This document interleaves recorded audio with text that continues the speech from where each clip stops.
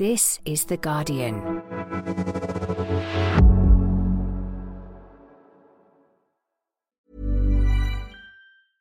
Hey, I'm Ryan Reynolds. At Mint Mobile, we like to do the opposite of what Big Wireless does. They charge you a lot, we charge you a little. So naturally, when they announced they'd be raising their prices due to inflation, we decided to deflate our prices due to not hating you. That's right. We're cutting the price of Mint Unlimited from $30 a month to just $15 a month. Give it a try at mintmobile.com/switch. $45 up front for 3 months plus taxes and fees. Promo rate for new customers for limited time. Unlimited more than 40 gigabytes per month slows. Full terms at mintmobile.com. Introducing Wondersuite from Bluehost.com. Website creation is hard, but now with Bluehost, you can answer a few simple questions about your business and get a unique WordPress website or store right away. From there, you can customize your design, colors, and content. And Bluehost automatically helps you get found in search engines like Google and Bing. From step-by-step guidance to suggested plugins, Bluehost makes WordPress wonderful for everyone. Go to bluehost.com/wondersuite.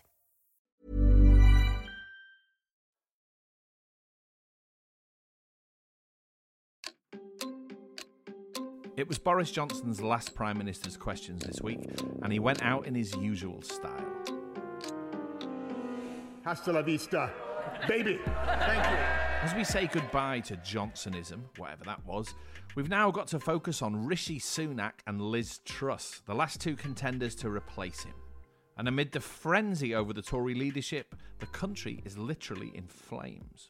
The London Fire Brigade has just declared a major incident in response to a huge surge in fires across the capital today. This is critical. While neither candidate to be Prime Minister is really voicing any convincing climate policy. Yes, I'm John Harris, and you're listening to Politics Weekly UK for The Guardian. Because this week is really all about the Conservative Party, I'm joined by someone with a lot of direct experience of Conservative politics and another person who reports brilliantly about Conservative politics. Firstly, David Gauke, the former Conservative Cabinet Minister and MP, and then secondly, Katy Balls, the Deputy Political Editor of The Spectator and reasonably regular Guardian columnist. Hello to you both. Hello. Hello. Hi, right, let's talk about, apart from the Tory leadership, there's been another sort of key political event this week, which is the sheer heat that we all experienced on Monday and Tuesday. I think some of us are continuing to experience images of burning houses and roadside verges. This sense that this might be a tipping point. I wonder, I feel like this. Do you now have sympathy or more sympathy with the people who regularly crash land in the news media who are taking direct action about climate change, the climate emergency, Extinction Rebellion and Insulate Britain and those people? I think I probably have more sympathy in theory, but if we get to an actual day where it's happening and I can't get around, then I probably won't actually carry through. I think what this week has really taught me is my love of fans has never been higher. Okay, but do you feel, either of you, that something has happened this week whereby this has moved right to the centre of the political consciousness as far as a lot of the public are concerned, and Westminster seems to be lagging behind more than ever? Just the sheer experience of those 2 days and that big temperature jump. I was struck in the 2019 general election how often people came up to me when I was campaigning and raised the issue of climate change in a way that simply didn't happen in any previous general election. There were particular factors, I suppose, involved in terms of the voters that were considering voting for me in 2019 when I was running as an independent compared to the voters who were considering voting for me when I was running as a Conservative in previous general elections. So that's part of it. But I genuinely think there was a shift. I think the events of this week will further move that along. But I don't think it's turning a corner. It is just accelerating what was already happening. Okay, so for the time being, I will be sitting on the road on my own, it sounds like. But you never know. I'll ask you that. Well, at least not with us. Yeah. Yeah, you'll be saying, get these troublemakers out of the way. I have work to do. Anyway, talking of which, you can sit on the melting tarmac, John. I will do that. Perhaps I'll be supporting you from a distance. So, in the first part of today's podcast, we are going to talk about what we now know to be the Sunak versus Truss contest, what might be at stake, what happens next, and whether the next Prime Minister ought to be chosen like this. And in the second part, we'll go on to whether the Conservative Party might be losing its footing. in its traditional base of the middle class, the related question of how it should approach the climate emergency, which we've just spoken about, and whether the party can or should change. Let's start with the final two in this leadership contest, which is now going to grind on through what remains of the summer. We now know who we're dealing with, Liz Truss and Rishi Sunak. Let's hear Graham Brady, the blessed Graham Brady, announcing the result of the MP's vote. The numbers of votes cast for each candidate is as follows. Mordaunt, 105. Sunak, 137. Truss, 113. Therefore, Rishi Sunak and Liz Truss will be the candidates going forward to a final ballot of Conservative Party members. There we are. They're the two contenders. Katie, first of all, just tell me your reaction to that, your sense of what that really means for this contest. I think in a way it was the most likely result. And actually, if you would ask people ahead of the contest beginning who are the most likely to be the final two, I think Rishi Sunak and Liz Truss came up a lot in conversations. But there were points once the contest started where you had the rise of Penny Mordaunt, Kemi Badenoch, where you did wonder if there'd be a bit of an upset and it wouldn't be those two figures making it. So after some ups and downs in this kind of breakneck speed leadership contest, I think we're back to where we probably would have expected to be about a month ago. So let me ask you this. As a reporter then, are you a bit disappointed? Because it could have been more entertaining. Well, I think this is going to be incredibly vicious. So if you find a vicious contest entertaining, I won't speak for myself there, then I think there'll be enough for journalists and those watching on. I think that had you thrown in someone like Kemi Badenoch, and there are questions as to whether someone who never served in cabinet could have stepped up to the role of Prime Minister, given all the challenges. But had you thrown them in, I think it'd be incredibly unpredictable what would now happen. David, a vicious contest, Katie says. I wonder, under the viciousness, what do you think is at stake here in terms not so much who is in charge, but what kind of politics is at the top of the Conservative Party and what direction the Conservative Party now take? Well, I think if you look at how Liz Truss has got into the top two, she's done it by being the candidate of the right. She got the ERG largely on side. They've been a bit reluctant, the right as a whole, to support her, but in the end they've lined up behind her. There are lots of rumours that she's going to make David Frost Foreign Secretary if she wins.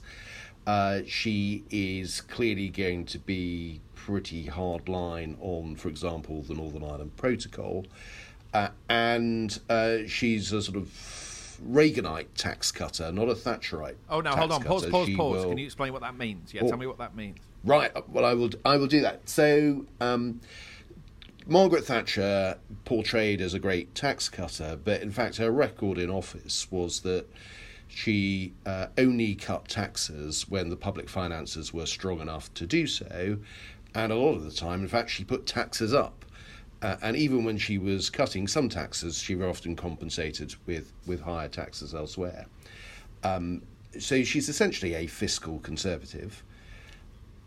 Ronald Reagan, in the US at the same time, essentially said, cut taxes, it'll pay for itself. Partly it's the US system and the split between the President and Congress and who controls spending, but largely it was cut taxes and all the problems will solve themselves. And Liz is much more Reaganite in that sense. She says, cut taxes and we'll be fine. We've dealt with that. One of the sort of axes of debate in this contest so far has been about sort of social liberalism versus social conservatism, broadly defined.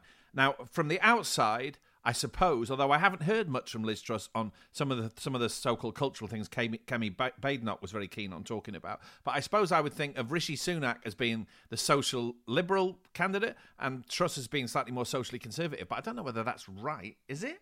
I think it's a little bit more complicated than that. So, give you an example. I don't think we've heard anything of this, and I don't expect we'll hear very much of this, but Liz, for example, wanted to reduce the prison population. She has refreshingly sensible views on all of that. When she was Chief Secretary to the Treasury and I was Justice Secretary, and she had previously been Justice Secretary. She was very supportive of my attempts to try to reduce the prison population by ending short sentences, for example. So she is not a sort of down-the-line, hang-em, flog-em type. She's essentially pretty libertarian. And I think to some extent, Rishi is as well. Briefly, Katie, what's the choice here? One is tax cuts later, not tax cuts now. And Liz Truss, it's fair to say, is more of a hardcore Brexiteer than Sunak is. Is that the sort of essential distinction? Yes, though we're in quite a topsy-turvy state in this leadership contest. We really because are, yes. Effectively, I think that some of the tags we've been using, and I've been using them too, because you're trying to explain lots of actually quite different policy positions, you can say evolutions of people's opinions, with a few words. And therefore you have a situation where we're effectively saying the candidate of the right is the person who voted to Remain and used to be a Liberal Democrat. And we're saying Rishi Sunak is soft and is ultimately a wet, even though he effectively did back Brexit from early on. It's quite hard to put these candidates in boxes. And I recently interviewed Liz Truss, but I spoke to some of her former cabinet colleagues ahead of that and said, how do you define her politics? And a former cabinet minister said to me, who'd worked for her, she is ultimately a Liberal, not a Tory. And therefore, I don't think Liz Truss is that socially conservative. I think she's patriotic. So I think on some of these, and I say in inverted commas, woke issues, if we're going to get to talking about statues and so forth, she's going to be in a certain place. But on other issues, I think she is quite socially liberal. Let's talk about this great sort of step change in the contest now, because we're now in the hands of the Conservative membership, clearly. It has been a fairly short time since the Conservative Party won the general election in December 2019 when Boris Johnson was the leader. He, somewhat speciously in my opinion anyway, has claimed a whacking great mandate in that contest. And none of the candidates have seemed very keen to call another general election ahead of 2023. So we're now looking at the prospect of a Prime Minister essentially put in place by 300-odd Conservative MPs and around 160,000 party members. Now, we all know how a parliamentary system works on paper and all the rest of it, but there is something, nonetheless, that's a bit weird about watching this great hoopla, knowing that there are a few political issues or stories that could be more important for the country, and yet 99.99999% of us don't have a say. David, do you feel that yourself? I think it's a bad system. Look, it is a parliamentary system, and at one level you could say anybody who votes Conservative knows that the next leader will be chosen in the system by the system that exists. But my criticisms of allowing the membership to decide are, firstly, that the members are not terribly well placed to make that judgment. They don't know the candidates anything like as well as the MPs do. So MPs really are qualified to do this in a way that members aren't. My second complaint is that the process takes too long. I mean, I think the MP section has been very rushed as it happens, and that's partly because of the timing and the summer recess. But the idea that we have 8 weeks between a Prime Minister resigning and someone else being put in place as a matter of course seems to me pretty perilous. I don't think it's a kind of robust system. In this particular case, I personally think that Boris Johnson should be out the door straight away for the reasons why he's been kicked out. But even so, I don't think it's helpful for the country to have a 2-month pause. And that's inevitable if you put this out to the membership. OK. Katie, tell me who these people are. I go to a Conservative Party conference and I see, I would imagine, is quite an unrepresentative slice of a fairly unrepresentative membership. So it's sort of unrepresentative twice over. They're the people for whom the conference darling usually is Jacob Rees-Mogg. They thought the sun shone out of Boris Johnson's rear end. I mean, they didn't strike me as being terribly representative of the electorate at large. The same can be said of the Labour membership, obviously. But who are they? Because actually, in total, the 160,000 who are going to have a vote, it seems to me, aren't quite the hardcore, very ideologically driven people they're sometimes cracked up to be, right? There is a pragmatic streak through the Conservative membership, which is perhaps overlooked. Yeah, of course. And I think, effectively, the people you're going to see queuing outside Jacob Rees-Mogg's keynote speech speech at Tory party conference. That's where I always you go. know, you're welcome to show your card now, John. But the people doing that are, they're not representative of the membership. There's always going to be, extreme versions of it, and the ones most likely to surface or even go on television, really, write pieces, tend to be the ones who want the attention and not actually speak for the whole block. There are a chunk of members right now who don't think Boris Johnson should have gone, who are actually quite upset that he has been forced out by MPs, and I don't think that should be underestimated. But we know that the majority of the membership, if you look at all the polling we've had, we're growing increasingly exasperated with the direction of this government and the fact that Boris Johnson couldn't get a grip, the fact he had scandal after scandal. So I think that you can describe, the Tory membership, I think they are ultimately pragmatic, but there's also lots of ideology in there, and it means that if you're looking at who's been popular on those, is often part of the reason Liz Truss has been such a favourite of the grassroots is because she is the person who tours the think tanks, not just at party conference, but throughout the year, particularly before becoming Foreign Secretary, which makes it harder for multiple reasons, being away, and also the fact you need to be diplomatic. But she is the person who's, talking about where her ideas come from, and actually, low taxation, all those things, which plays well to the base. So there is a level of, we know what they will want in terms of certain things, but these are also, I think, pragmatic and responsible people, and actually probably a lot more mild-mannered than some of the caricature versions that you sometimes read about. Which then underlines that fact that it's perhaps more open than people think. It's not a slam dunk for the candidate of the right, precisely because of that pragmatic streak. If you looked at polling in response to the debates, Liz Truss, I think, finished last when people were asked who won the last debate or the one before that. So it's perfectly conceivable that might occur. That is absolutely possible. As I say, I think she's got enough in the tank to win this. But the reason why the gap probably will close is because some of those polls, and that will influence some of the voters, because the Conservative Party also does have quite a strong will to win. So there is this tension, I think, between the sort of ideological comfort zone versus a will to win. And that will play out, I think, over the course of the next few weeks. Yeah, and I think on what you're going to be seeing from Rishi Sunak is effectively Rishi Sunak is in a race against time, because one thing we do know about Conservative voters, and particularly Conservative members, they're very good at postal votes and they're very efficient. And these slips go out early August. So even though you, in theory, have a long contest, I think the window by which Rishi Sunak needs to change the mind of members in terms of backing him over Liz Truss is actually pretty short.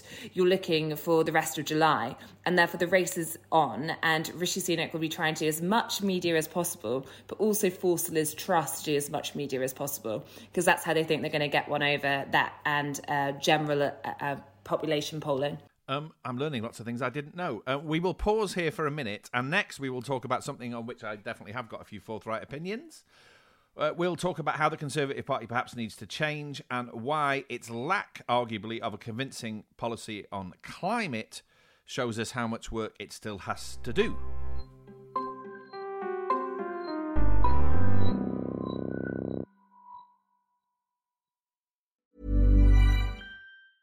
Finding your perfect home was hard, but thanks to Burrow, furnishing it has never been easier. Burrow's easy-to-assemble modular sofas and sectionals are made from premium, durable materials, including stain and scratch-resistant fabrics. So they're not just comfortable and stylish, they're built to last. Plus, every single Burrow order ships free right to your door. Right now, get 15% off your first order at burrow.com/ACAST. That's 15% off at burrow.com/ACAST. Introducing Wondersuite from Bluehost.com. Website creation is hard, but now with Bluehost, you can answer a few simple questions about your business and get a unique WordPress website or store right away. From there, you can customize your design, colors, and content. And Bluehost automatically helps you get found in search engines like Google and Bing.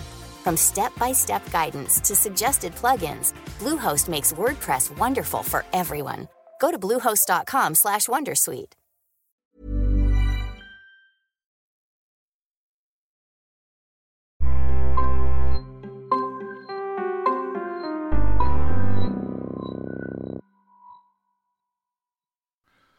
Welcome back. Thank you for still being here. We are now going to talk about the sort of long-term direction of the Conservative Party and what this leadership contest has said about the appetite for thinking about how the Conservative Party may have to change, or the lack of it, and also how that's going to play out now there are only 2 candidates left. One of the things, the key thing really, I suppose, as someone who has no dog in the fight, so to speak, I don't identify with the Conservative Party, so I sort of observe it as a very interested outside party, really. And I haven't seen in this leadership race a true candidate for sort of real change. You do tend to get those at points when parties hit bumps in the road. Perhaps the fact the Conservative Party is still in government is one of the reasons why there hasn't been a candidate of change. I suppose the closest we've got is Tom Tugendhat, the self-styled Fresh Start candidate. But he was only really hinting at fundamental ways in which he thought the Conservative Party and conservatism ought to change. Most of what he said was about Boris Johnson's leadership style. He was still backing very, very sort of vivid signature policies like sending refugees to Rwanda. His criticisms were very veiled. And I suppose the same thing applied to Penny Mordaunt. Penny Mordaunt was a sort of ongoing masterclass in how to use as many words to say as little as possible, as far as I could tell. While we mention her as well, we should ask what happened to her. A week ago, she was the great media candidate, Shades of Cameron in 2005. Her odds suddenly shortened, and then I looked round yesterday and she was at sort of 4-1, and that seemed to be the end of her, and so it's proved. Yeah, I mean, I think it just reflected the general lack of enthusiasm or excitement towards any candidate in this leadership contest, to the point where people were just projecting onto Penny Mordaunt, I think, what they wanted a candidate to have. And thought, I don't like Rishi Sunak, I don't like Liz Truss, I know less about Penny Mordaunt, so perhaps she's the real deal. So I think there are 2 problems for her. One, did she mislead in her comments about what she did in terms of trans rights during her time in government, which she was accused of by her rivals? But I actually think the bigger issue was the fact that when you asked her what she planned to do, she said, now is not the time to make those decisions in this contest. And she was like, well, we know the least about you. So when is the time? Is it when we've given you the keys to number 10? Yeah. And I think that really did cause her issues when it comes to bringing more supporters, particularly when there seemed to be a little bit of shadiness in terms of what we knew about her previous record. I want to talk about this. I mean, it's a sort of pet theory of mine that I occasionally write about. I am a sort of avid student of conservative politics and conservatism and where it's been and where it's going.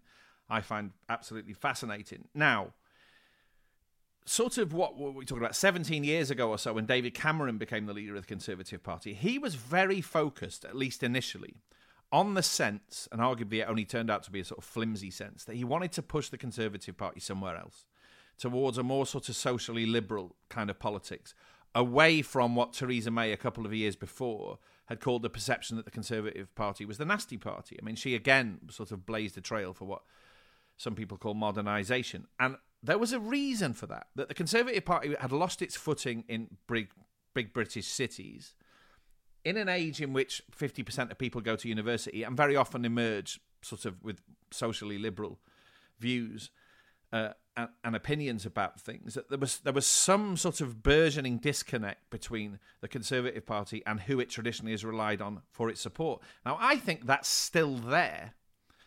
And I wonder, did both of you sort of feel the lack, notwithstanding the fact the Tory party's in government, the lack of a change candidate saying, look, we've got to do things differently here. We're losing support that we really, really need. I mean, apart from anything else, they've just lost 3 by-elections in hitherto safe seats by whacking great margins. You don't have to look very far for proof of this theory. I think one of the reasons perhaps there hasn't been a change candidate is I'm just not sure there is the consensus amongst the majority of Tory MPs. I think if you look at the 2019 election, broadly speaking, quite a lot of the current Tory MPs think that was the right message. And therefore, if you speak to lots of Tory MPs, they think there are two main problems right now, one of which was Boris Johnson and his character.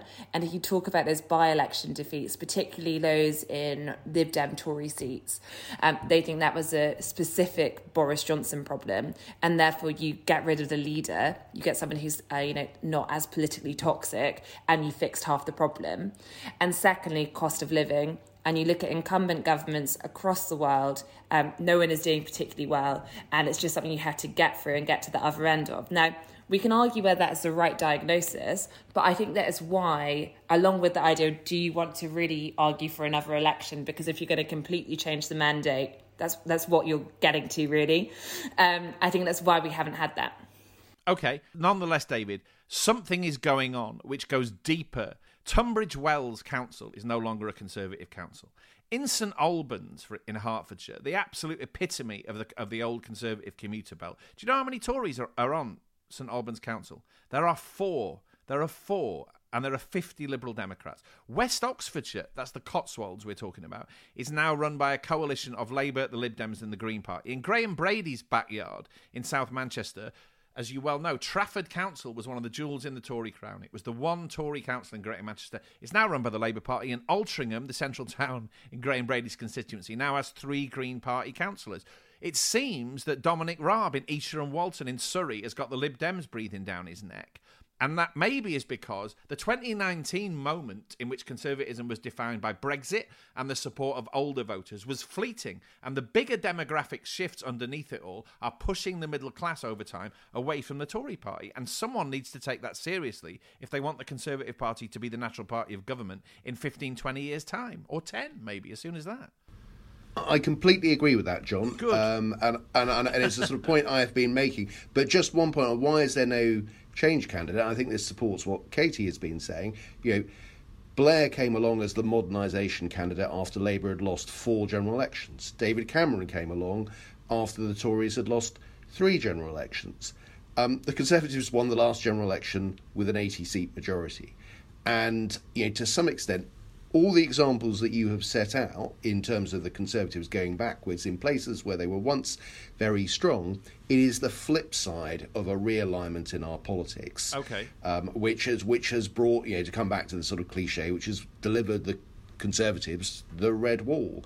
But at a time when our population is becoming better educated, when our population is by and large becoming more socially liberal, when our population is growing in places like Oxfordshire and Cambridgeshire and the home counties, but falling in other places, it strikes me that the trajectory the Conservative Party is in is going into a cul-de-sac, and it's going to really suffer from that. But just at the moment, the Conservatives lost St Albans at the last general election, but for every one St Albans, there was a dozen red wall seats. But there comes a point where the blue wall actually becomes much more consequential, and that is something I think the Conservative Party should worry about. Okay, Katie, in brief, which of the 2 leading candidates, who do you think, I don't know whether you know this, is more mindful of what David and I have just said?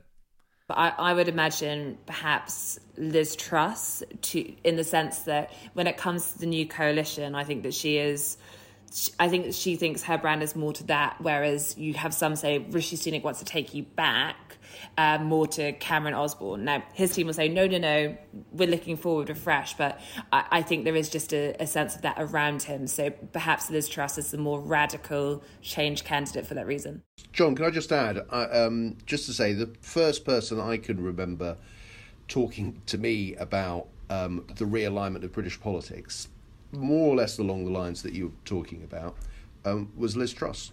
She has been talking about this for a long time. I can remember her saying, the Conservatives are going to go backwards in cities, but we're going to take seats like Bishop Auckland and so on. And this was long before the 2019 general election. But pause there. Is that to say that, broadly speaking, she seemed all right about gaining Bishop Auckland and losing the old Tory suburbs, or that it worried her somewhat? It was expressed, I think, more as an opportunity than a risk. But I think, to be fair, it was essentially analysis. It was her analysis as this is what is happening, and there are pluses and minuses, but this is what is happening. I think the Tory MP Anne Milton for Guildford in Surrey heard Boris Johnson say "fuck Guildford." Was that your? No, it was your understanding. Not quite that, expletive. John. Not. What did he say? He said, "If we lose Guildford, we lose Guildford." I was in the meeting at the time. So this was the day of the vote on the Hillary Benn bill stopping a no-deal Brexit. And a large number of us went in there to talk to Boris Johnson, sat round the cabinet table. He tried to persuade us not to vote against the government. And in the course of the discussion, Anne Milton, the MP for Guildford, said, you go down this no-deal Brexit stuff and we will lose Guildford. To which Boris Johnson's response, well, if we lose Guildford, we lose Guildford. And what could be more important than Guildford? Maybe the Red Wall. I think Bishop Auckland, Stoke-on-Trent. Exactly. I think he would have said getting Brexit done. But yeah, that was the nature of the conversation. But that, I think, was in essence the realignment argument.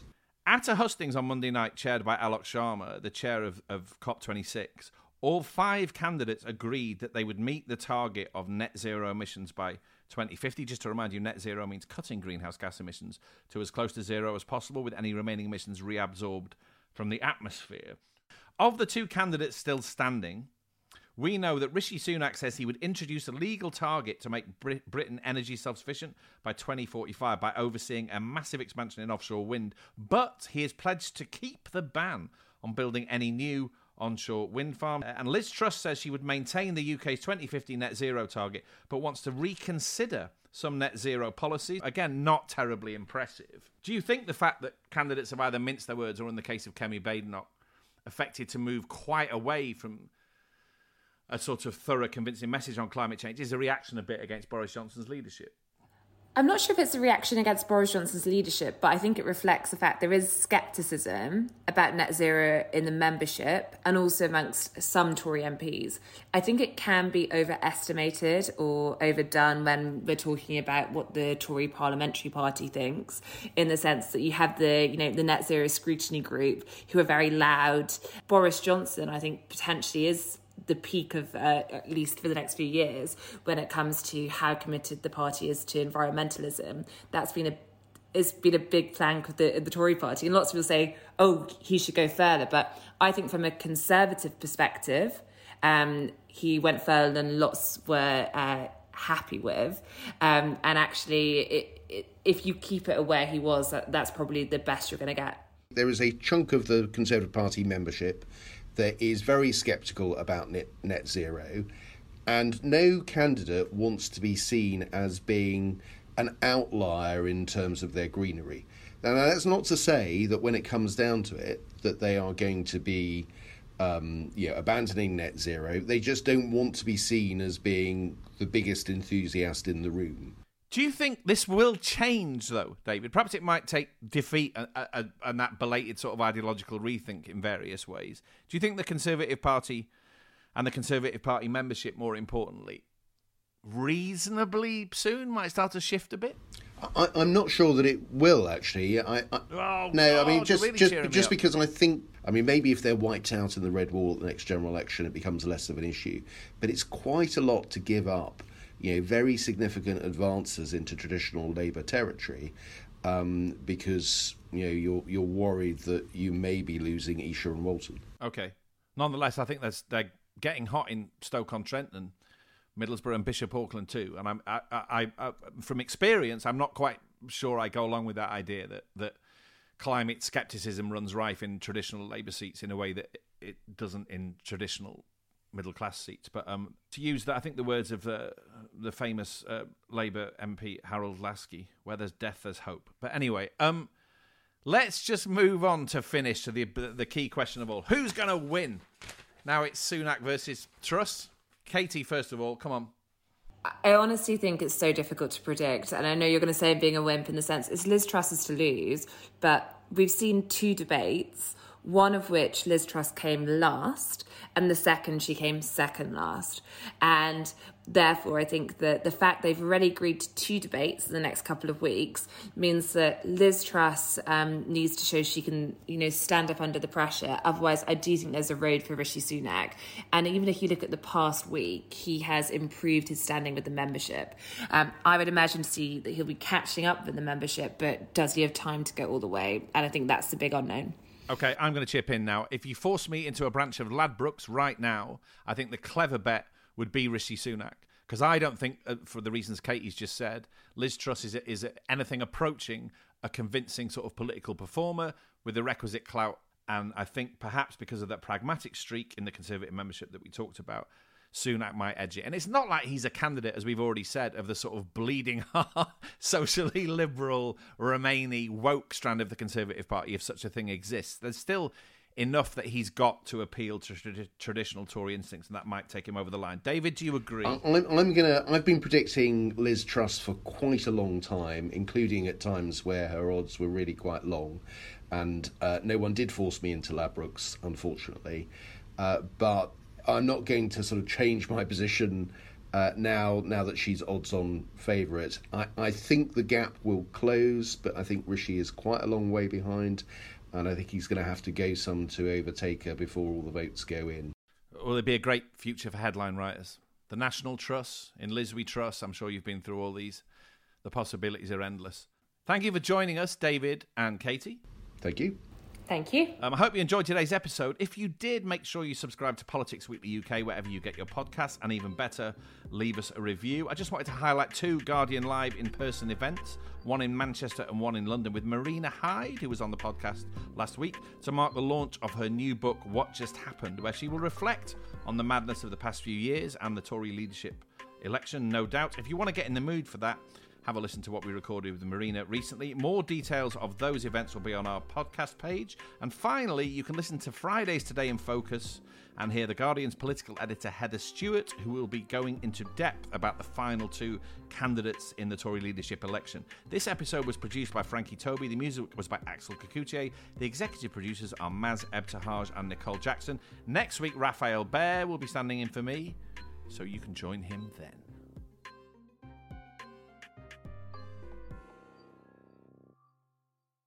This is The Guardian.